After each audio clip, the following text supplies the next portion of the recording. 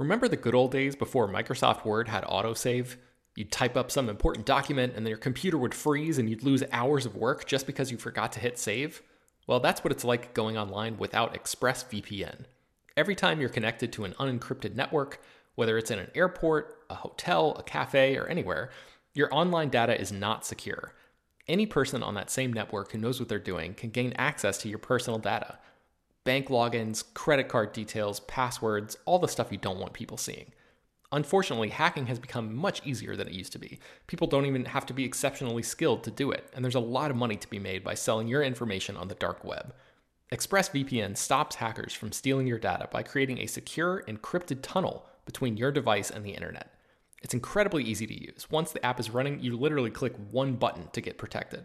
And it works on your phone, laptop, tablet, and more, so you can stay protected on the go. I've been using ExpressVPN for a little while now, and I can rest easy knowing my info is safe and secure. I've heard horror stories of people who've been hacked, and it sounds like a massive pain to try to get any resolution in the aftermath, so I am not interested in finding out what that process is like. Secure your online data today by visiting expressvpn.com/film. That's expressvpn.com//film. And you can get an extra 3 months free. expressvpn.com//film. This show is sponsored by BetterHelp. This year has gone by incredibly quickly, but it's always nice to pause and take stock. What's something you're proud of in 2024 so far? What's something you still want to accomplish this year? I know I'm guilty of falling into a routine and not always thinking about the bigger picture. But as the great Ferris Bueller once said, life moves pretty fast. If you don't stop and look around once in a while, you can miss it. So it's crucial to take a moment to celebrate your wins and make adjustments for the rest of the year. Therapy can help you contextualize your progress and set achievable goals for the next 6 months. As you surely know by now, it's not only for people who've experienced major trauma. Therapy is helpful in all kinds of ways, including learning positive coping skills and how to set boundaries.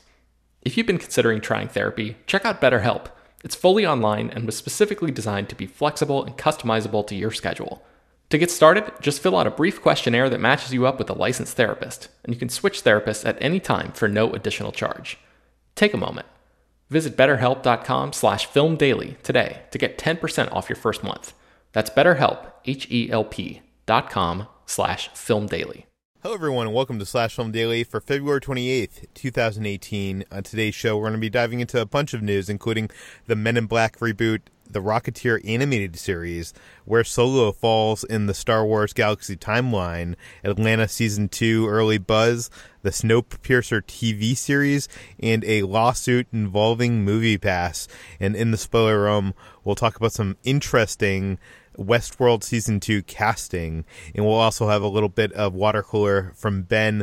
This is Slash Film Editor-in-Chief, Peter Sciretta, and joining me on today's podcast is Slash Film Senior Writer, Ben Pearson.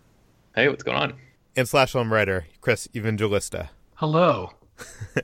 Okay, before we get started, let's go over by the virtual water cooler, because Ben, I know you went to an interesting event last night, and I want to hear about it. Yes. So last night I went to the UCB Theater, the Upright Citizens Brigade Theater here in Los Angeles, and I saw a live read of the movie Clue, the script for the movie Clue. They actually used the shooting script. So there were some jokes in here that didn't make the final cut in the movie. And this live read concept has been around for a while. Jason Reitman famously does a bunch of them at the Los Angeles, what is it called? LACMA, the Los Angeles... Yes. I don't remember what that actually stands for, but the Museum of Contemporary Art, maybe. I think that's what it is. I think so. But Jensen Karp, the guy who runs Gallery 1988, which is a really famous pop culture art gallery that we write about all the time on Slash Film, was the one who was sort of organizing this whole thing. And he put together this incredible cast for this live read of Clue. So Ben Schwartz played Wadsworth, who was the butler that Tim Curry played in the movie. Jillian Bell from 22 Jump Street was Mrs. White. Taron Killam from SNL was Mr. Green. Casey Wilson from Happy Endings was Mrs. Peacock. Paul F. Tompkins, podcaster extraordinaire, was Colonel Mustard. Paul Scheer, friend of the podcast, was Professor Plum. Ricky Lindholm was Miss Scarlet. Angela Trimber, who is in The Good Place and this really great movie called The Final Girls, she played Yvette, the maid. And Zach Gilford from Friday Night Lights played Mr. Body. And I mean, it was terrific. I'm probably gonna. I don't want to like drag on and on and on about this, but I'll just remind or suggest that everyone should just rewatch Clue as soon as possible, because that script is brilliant and the movie is fantastic, and these guys, every person in this cast did a really terrific job. I actually got some video of it, so I'm gonna try to write about it, at length, I guess, in the a written version of the water cooler that will go up on slashfilm.com later this week, and I'll try to embed that video so you guys can get a sense of the vibe in the room and what it was like. And it was just really awesome. I just wanted to give a quick shout out to Jensen Karp and all the actors for putting on such a great show. And I know a lot of people outside of LA probably have never experienced or had the opportunity to experience something like this. You know, I got to see years ago Jason Reitman do his father Ivan Reitman's Ghostbusters with like Seth Rogen and a bunch of other people. Hearing this on paper is much different than seeing it, because you're actually kind of like seeing an alternate universe version of the movie with deleted scenes play out in front of you on stage. I mean, they are just sitting there in front with a table and with scripts, but there's all sorts of interesting observations. I mean, I'm wondering, when you were watching Clue, was there anything interesting that you don't remember being in the movie, or interesting angles that these new actors took?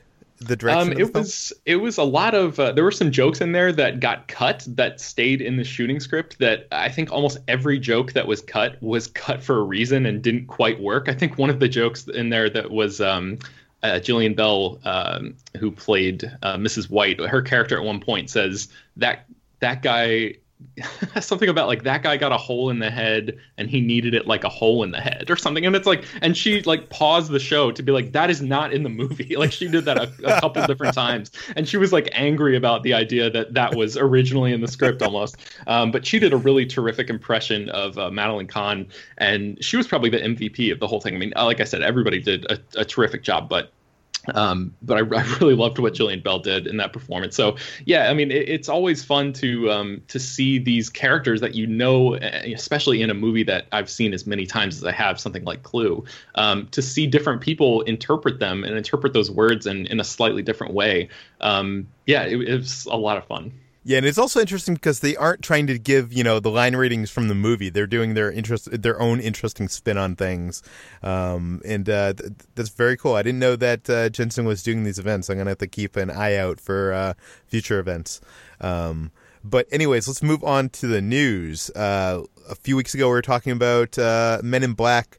They are rebooting Men in Black, and now I guess Chris Hemsworth is in talks to star. Yeah, so Sony wants to relaunch their Men in Black franchise, and for a while they were talking about that idea of blending Men in Black with the 21 Jump Street franchise, but that idea is dead now. So now they're looking for a new cast, and right now Chris Hemsworth is in negotiations to star in the film.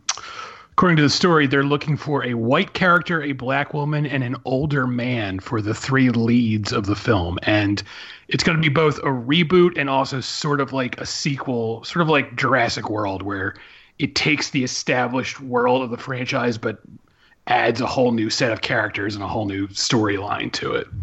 And it's due out in 2019, so they better get cracking on this. Now, is the same director attached? Who is it? F. Gary Gray? It says he's still in talks, so he's not finalized yet, but he's still in talks to direct. Because when this news first hit the web, I was thinking to myself, how great would it be if Taika Waititi directed this movie, especially with his connection to Chris Hemsworth? I feel like he would be the perfect kind of guy to fill this kind of wacky franchise. That's true. I mean, nothing against F. Gary Gray. I just don't really think of F. Gary Gray as like a comedy director, which this franchise is primarily a comedy. But maybe he'll surprise us when he takes us over, and maybe he's been hoping to make a comedy all this time. So we'll see. I think he directed Be Cool back in like 2005. I'll have to double check that, but hopefully his comedic timing has grown a little bit since then. But I mean, like, straight out of Compton, there's a lot of funny stuff in that. I mean, I wouldn't call that movie a comedy, but there's a lot of good comedic moments in there. So yeah, maybe this will work. Maybe. So I'm not sure I trust him. from a comedic side of things. Anyways, let's move on to The Rocketeer. I think like a year or so ago, we heard that Disney was talking about writing with Max Winkler a Rocketeer sequel reboot called The Rocketeers, and now they have announced a Rocketeer animated series coming to Disney Junior in 2019. What do we know about it, Ben? Yeah, so the Rocketeer is based on Dave Stevens' comic, which is about it's set in like the 1930s in LA, and it's about a stunt pilot who discovers a prototype jetpack, and he uses it basically to fight Nazis. The movie, or the comic, was adapted into a movie in 1991. That movie is really terrific. Joe Johnston directed it. It's one of the best comic book movies ever made, I think. And I was really excited about the film sequel, as Peter just mentioned. But yes, it seems as if Disney Junior has jumped the film sequel in line, and they are going to be producing a new show that is just called The Rocketeer, and it's going to be aimed at 2 to 7-year-olds. And they're going to be releasing a batch of new episodes. And each episode is going to have 2 11-minute stories in it and an original song in each episode. So I'm really hoping that there's going to be a song about how Nazis are terrible, because that's like one of the big things in The Rocketeer. It follows a young girl this time who receives a surprise package on her birthday revealing that she's next in line to become the Rocketeer. So that's kind of a cool little gender-swapped twist there. And that actually is something that the Rocketeers, the planned film sequel, plans to incorporate as well. I think that movie, if it ever gets made, is supposed to be sort of passing the jetpack down from Cliff Secord to a young black female pilot in a story that's supposed to be set about 6 years after the events of the movie. So, there's a lot of Rocketeer stuff going on right now. Now, it's been a very long time since I've watched children programming. I guess I watch Star Wars Rebels every week, but aside from that, it's been a long time. Is that something usual where they do a episode that's broken down into like mini storylines? So I was just thinking about that, and when I wrote the article, I was reminded that a lot of TV shows and animated cartoons and stuff like that, when I was growing up, I feel like they were split like that. I feel like episodes of like Tiny Toon Adventures and shows like Doug on Nickelodeon and stuff like that. Yeah, I feel like they were often broken into basically episodes were split in half, and I'm not sure if that's just because kids that young probably don't have the attention span to narratively track a story that lasts 30 continuous minutes, but I think it's kind of a cool throwback, and I don't know if I'm ever going to watch this animated Rocketeer show because it's aimed at 2 to 7-year-olds, but I love the idea of the Rocketeer being a property that they consider viable and something that hopefully will introduce that character and that story to a new generation of kids who will hopefully grow up and discover Dave Stevens' comics and the movie and all that. So yeah. I really liked Tron Legacy, and then when the Disney Channel was coming out with an animated series, I was like, I'm totally going to watch that. And I still have not seen more than a trailer of that series. So I think that had a really good voice cast, didn't it? Like Elijah Wood was in it or something. Maybe Mandy Moore did voice work on that show. Yeah, and a lot of people loved it too. So I do need to catch up on it at some point. But let's move on. Let's move over to another Disney property, and that is Solo: A Star Wars Story. We kind of had some idea of where this takes place in the Star Wars timeline, but now we have an idea of exactly when it takes place in the Star Wars canon. Chris, what do we know? Yeah, so like you said, Peter, we pretty much already knew where Solo would take place, and that's before A New Hope and after Revenge of the Sith. So Del Rey Books, who publish all the Star Wars spin-off novels, released it's actually a neat looking timeline where you can scroll through and see where all the books take place as well as the films. And thanks to this, we know now, obviously it takes place after Episode 3. Solo takes place a little bit before Star Wars Rebels, and it takes place also at least 2 books worth before Rogue One and Episode 4, A New Hope. And that's I like that because it confirms that unlike Rogue One, which ends literally right before A New Hope begins, there's going to be some time between Solo and A New Hope. So I remember after I saw Rogue One, I was like, ugh, that the Han Solo movie is probably going to end with them walking into the cantina and meeting Luke. You know, they're going to just go with that very predictable ending. But this confirms that they're actually not going to end it that way. So that's one thing to look forward to. See, now you say that's like that like it's a good thing, but when I hear you say that, Chris, the only thing I can think in my mind is the reason why they didn't do that is for sequel potential. Because, you know, they're going to make Solo 2 a Star Wars story, and that will fill in the gap in between Solo 1 and A New Hope.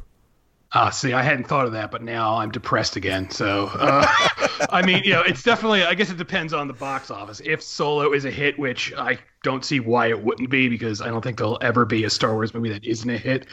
I wouldn't be surprised if they do start greenlighting more young Han Solo films. And now I can't get out of my head, like, what would you call a sequel to Solo, a Star Wars story? Because you can't call it Solo 2, a Star Wars story, right? I don't know. I guess you could call it Han, a Star Wars story. Solos, a Star Wars story. Yes. I don't know. If you have an answer to that question, please send us an email at peter@slashfilm.com, peter@slashfilm.com. If we get a really good answer to the what should be the title of the sequel to Solo, a Star Wars Stories sequel, I will feature it on this podcast. Okay, next up, Atlanta Season 2 is going to premiere, but it's actually not called Season 2, right, Ben? It's called... Yes. That is correct. It's called Atlanta Robin Season. Why? ROBBIN'. And so it's called Robin Season because apparently the new season is set right before Christmas time, which one of the characters explains that as Christmas approaches, everybody has to eat. And essentially that's the time when crime increases because people get desperate to be able to, you know, feed their families and buy Christmas presents and stuff like that. So that's the general sense of why it's called Robin Season. But also apparently that theme of theft and robbing is something that is layered pretty heavily into Season 2 of Atlanta. So it seems like there's a metaphorical layer to it as well. Wait, before you go on, is this something that any other huge TV series has done? I know Chris would probably have the answer to this. Yeah, that's a good question. I'm not sure off the top of my head. Chris, do you know? What, change the title? No, Yeah. change the name of the season, because like this isn't Season 2. Like that's one thing that bothers me about get off my lawn. But it bothers me about the Marvel Cinematic Universe is that I feel like in 10 years to go back and watch those things in order, because there's no numbers except for the Iron Man sequels. You really have no idea. Like you'll have to like consult a chart. I mean, I guess the best example would be American Horror Story and also now American Crime Story, where the new seasons aren't called Season 2. They have a whole new title where it's, you know, American Horror Story Asylum, stuff like that. But beyond that... Yeah, but they're singular stories. I feel like you don't... That's true, yeah. Interesting. So, yeah.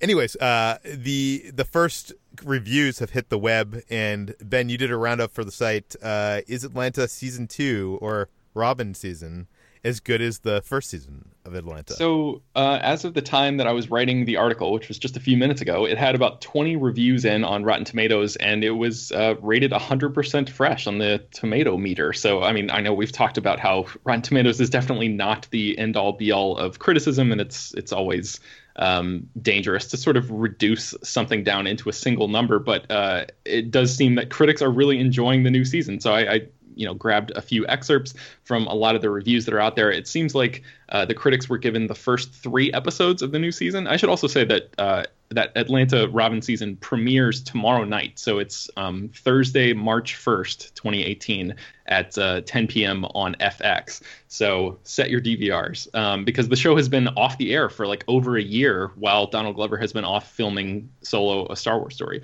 So yeah, the general sense of the second season of Atlanta is that while the first season got pretty surreal, the first 3 episodes anyway tend to actually ground things a little bit more. The excerpt from The Observer says, when expectations have been subverted to such a degree, as they were in the first season, audiences will come to expect even greater offbeat twists and turns the second time around. But that's the genius of Atlanta Season 2. In its first 3 episodes, it trades in the genre breaking of Season 1 for a more linear story that grounds everything while still maintaining the more daring choices made the first time around. And Uproxx says that there are still absurdist touches in the margins, like Darius becoming convinced that all of the Florida Man headlines he sees on the internet refer to the same person. And while there are still some audacious shifts in tone, like a largely dramatic cameo from an unrecognizable Cat Williams in the season premiere, it all feels more of a piece and a bit more down to earth than the first season. So, it sounds like there's definitely a lot of the same stylistic touches that are that carry over from the first season, but it sounds like they're going a little bit more internal instead of expanding the weirdness of season 1. Did you guys watch the first season? Yes, I did. Yeah, I liked it a lot. It's it's like borderline experimental. Some of the stuff that they were doing in that show is really crazy. Chris, did you watch it? I've seen the first. I actually just started watching it now to get caught up for the second season. So I've seen a few episodes of the first season, but I haven't finished it yet. But I'm enjoying it a lot. Yeah. Yeah, I thought it was so funny, so well shot for a comedy, so clever at times. I definitely lean more towards the I like it when it's more grounded and less, crazy. So these reviews seem promising to me. But let's move on from Atlanta to another TV series, and that is the TV show adaptation of Snowpiercer. It's getting a new showrunner. Chris, what do we know? Josh Friedman was the original showrunner for the TNT adaptation of Snowpiercer. And TNT picked up the show to series, and then less than 2 weeks later, Josh Friedman left. It was cited as creative differences, but he later went on Twitter and said he was actually forced out because TNT just didn't, I guess, want to work with him. So now Graham Manson, who is one of the co-creators of Orphan Black, has just taken over, and he is the new showrunner. He also wrote the indie horror movie Cube. I don't know if anyone has seen Cube, but it's a movie where people are trapped in a giant cube, and it's pretty good. Yeah. So he is the new showrunner for Snowpiercer, which is supposedly going to debut sometime this year. Now, I've only watched the first season of Orphan Black, but it was really good. I watched some of the second season, and it just, for whatever reason, it fell off my list. Is this good news for the Snowpiercer series? I don't know. I mean, I haven't yet to get into Orphan Black. It's kind of strange. It's not a great sign that Josh Friedman helped develop the show. He helped write the pilot that got the show picked up, and then he was instantly fired. I mean, that's not the greatest sign, but I'm definitely curious about the show. It's got a great cast. I mean, Jennifer Connelly's in it. Davy Diggs from Hamilton is in it. So, and I love the film. So I'm very interested to see what they do with this as a series, but it's not off to the best start to, instantly fire the guy who developed it. So I guess we'll see. Yes, and we've been covering MoviePass since the inception of their $10 a month unlimited access movie subscription plan. And recently, MoviePass has filed a lawsuit against one of their competitors. Chris, what do we know? Yeah, so there's another service called Cinemia, which I have never heard of, but they do basically the same thing where, you buy a card and you can use it to see films. And now MoviePass is alleging that Cinemia stole basically 2 specific patents off of the MoviePass app to use for their platform. And so now MoviePass is taking them to court. So we'll see how that turns out. Do we know what these patents actually are? It's not the specifics, but it's basically involves both the checking in feature to check in, at the theater where you're seeing. And it's also the prepaid debit card idea is what they're alleging as well. So, I mean, it seems kind of broad because I'm sure there's more to it that, the actual lawsuit gets into, but that's the gist of it, of what they're alleging Cinemia stole from them. Well, this is how they're going to make their money, by suing others with their patents. Yes. But I've actually heard of Cinemia because I guess it's kind of big in LA. When I'm using Instagram, there's ads for it all over my Instagram feed, my Facebook feed, probably because I look up a lot of movie stuff. And it's basically like MoviePass. You pay, say, I think there's a plan for $15 a month. And with that $15 a month, you get, actually no, it's $34.99 a month. I'm sorry, $34.99 a month normally. You get 3 movie tickets with no. The difference between this and MoviePass is obviously you can't see a movie a day, and the 3 movie tickets can be IMAX or 3D. So, and you're not restricted to movie theater. You can use it at any movie theater in Los Angeles. So there's some benefits there. To me, in LA, a IMAX movie ticket could be $20. So if I was seeing, IMAX and 3D movies multiple times a month, this could be a deal to save money.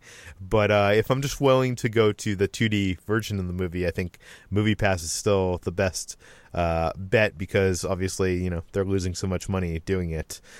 But yes. So, what do you think is going to happen out of this lawsuit? Do you think this is a plan for them to get money, or do you think they're trying to shut them down? I think they're just trying to get rid of their competition, honestly. I don't know if Cinemia will go away because of this, but it just seems to me that MoviePass, they want to corner the market on this, subscription service idea, and anyone who starts cropping up with their own now is going to be in their crosshairs, so to speak. But is that even competition? You're like a $35 service for 3 tickets a month up against a $9 service for 30 movies a month, theoretically.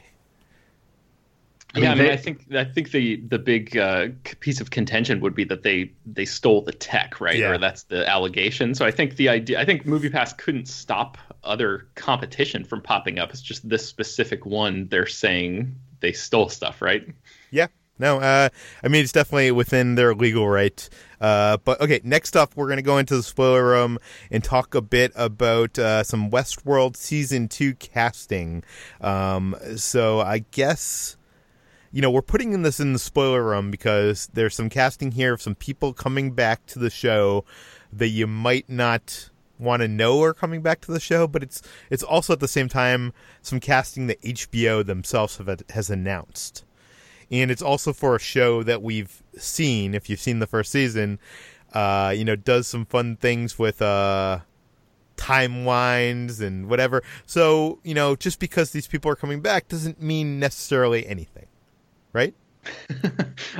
Sure. Yeah, that's a good way to put it. And there's always the chance that these people will pop up in future trailers and stuff like that too. But it's basically just, this is a vague spoiler warning for, just like a blanket spoiler warning. If anybody hasn't caught up with the season yet, or if you have any interest in catching up before season 2 comes out and you're worried about being spoiled, maybe tune out now. But otherwise, it's probably safe for everybody else. Okay. So who has been cast in Westworld Season 2?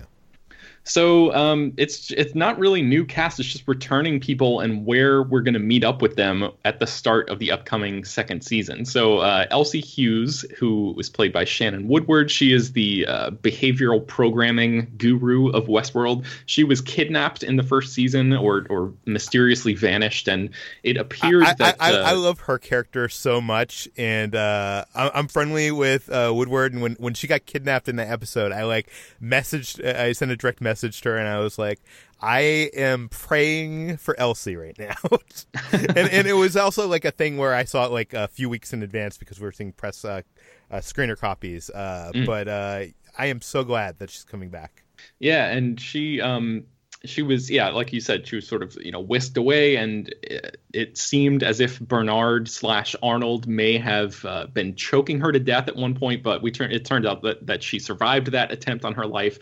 Stubbs, who is the head of security, who's played by Luke Hemsworth, was basically, he encountered a group of the Ghost Nation hosts, which are a tribe of quote-unquote bloodthirsty savages who would occasionally pop up in the show as this sort of secretive, dangerous force of like Native Americans. And both of them survived. Lisa Joy, who's the co-showrunner of Westworld, says that those characters, both of them, they're finally getting to experience Westworld as guests and not in the managerial halls, but I'm not sure they're enjoying their experience, she says. Tessa Thompson's character, who is her character's name is Charlotte Hale, is the board member of Delos Incorporated, who sort of oversees a lot of the activities, the business side of Westworld. She spent season 1 trying to push Anthony Hopkins' character, Dr. Robert Ford, out of his key position. And she is going to be coming back as well. We weren't sure at the end of season 1. She's attending this party inside Westworld, and that's when the android uprising happens, and Dolores, Evan Rachel Wood's character, starts firing a gun into the crowd. So it's sort of unclear, or it was unclear, if Charlotte Hale survived, but she's definitely coming back. Lisa Joy says that she's back and causes trouble. She went from this controlled person playing this chess game with Ford. He takes out her king and queen in one fell swoop. Now she's left at the mercy of the hosts like everyone else. And then the only other people that I want to mention really quickly are the Man in Black, and AKA William. It's revealed in the season 1 finale that those characters are one and the same. So Ed Harris and Jimmy Simpson play the same character on different points on the timeline. He, the older version, the Man in Black, took a bullet in the arm at the end of season 1 when the androids sort of came out of the woods at him, and it was unclear what his fate was going to be, but we know that he gets a bit of damage done to him, that's for sure, says Ed Harris. And then we know that we're going to see flashbacks to Jimmy Simpson's version of that character, the earlier version, as well as flashbacks of Robert Ford, the character played by Anthony Hopkins. Hopkins is not coming back, I don't think, in season 2, but we're going to see another actor play a younger version of that character. And we're going to see season 2 explore the early days of the park, and we're going to learn how Jimmy Simpson's William became such a prominent figure in Delos, and sort of how he is able to exert so much influence over the park. Interesting. So we're still going to see some multiple timelines. I'm wondering, you mentioned with Elsie and Stubbs that, they're back. And last time we saw them, they were both kind of in dangerous situations with within the park. Do you think that we will see them aligned with the androids? Oh, that's an interesting question. I think so one of the other characters, the really arrogant head writer, whose character's name is Lee Sizemore, he's played by Simon Quarterman. I think he is going to be a captive of Maeve in the beginning of season 2. So I'm wondering if Stubbs and Hughes are going to face the same kind of fate, where the androids are going to essentially flip the script and like enslave the guests in the park, as they were sort of quote unquote enslaved in the first season. So I think things are not looking great for them, but I expect them to to have some serious trouble in season 2. And the other question is, do you think we're going to run into? I'm not sure if either of you guys watched Battlestar Galactica, but they introduced this interesting aspect of Cylons being skin jobs and being undetectable because they look just like humans. And obviously, Westworld season 1 was playing with that. Westworld season 2, we're bringing back people we thought were at the end of their lives. Do you think it's a possibility that they're going to play with this idea this season that these people might not be them? They may be reincarnated as robot versions of them. I mean, yeah, that was actually my very first thought when it was, announced that characters I thought were pretty much dead were coming back, that there's a pretty good chance they'll be robots. But at the same time, there's also a pretty good chance the show's going to keep you guessing as to whether or not that's true until the last possible moment. Yes. Chris, you talked about, entertainment as a math equation of trying to be solved by the internet.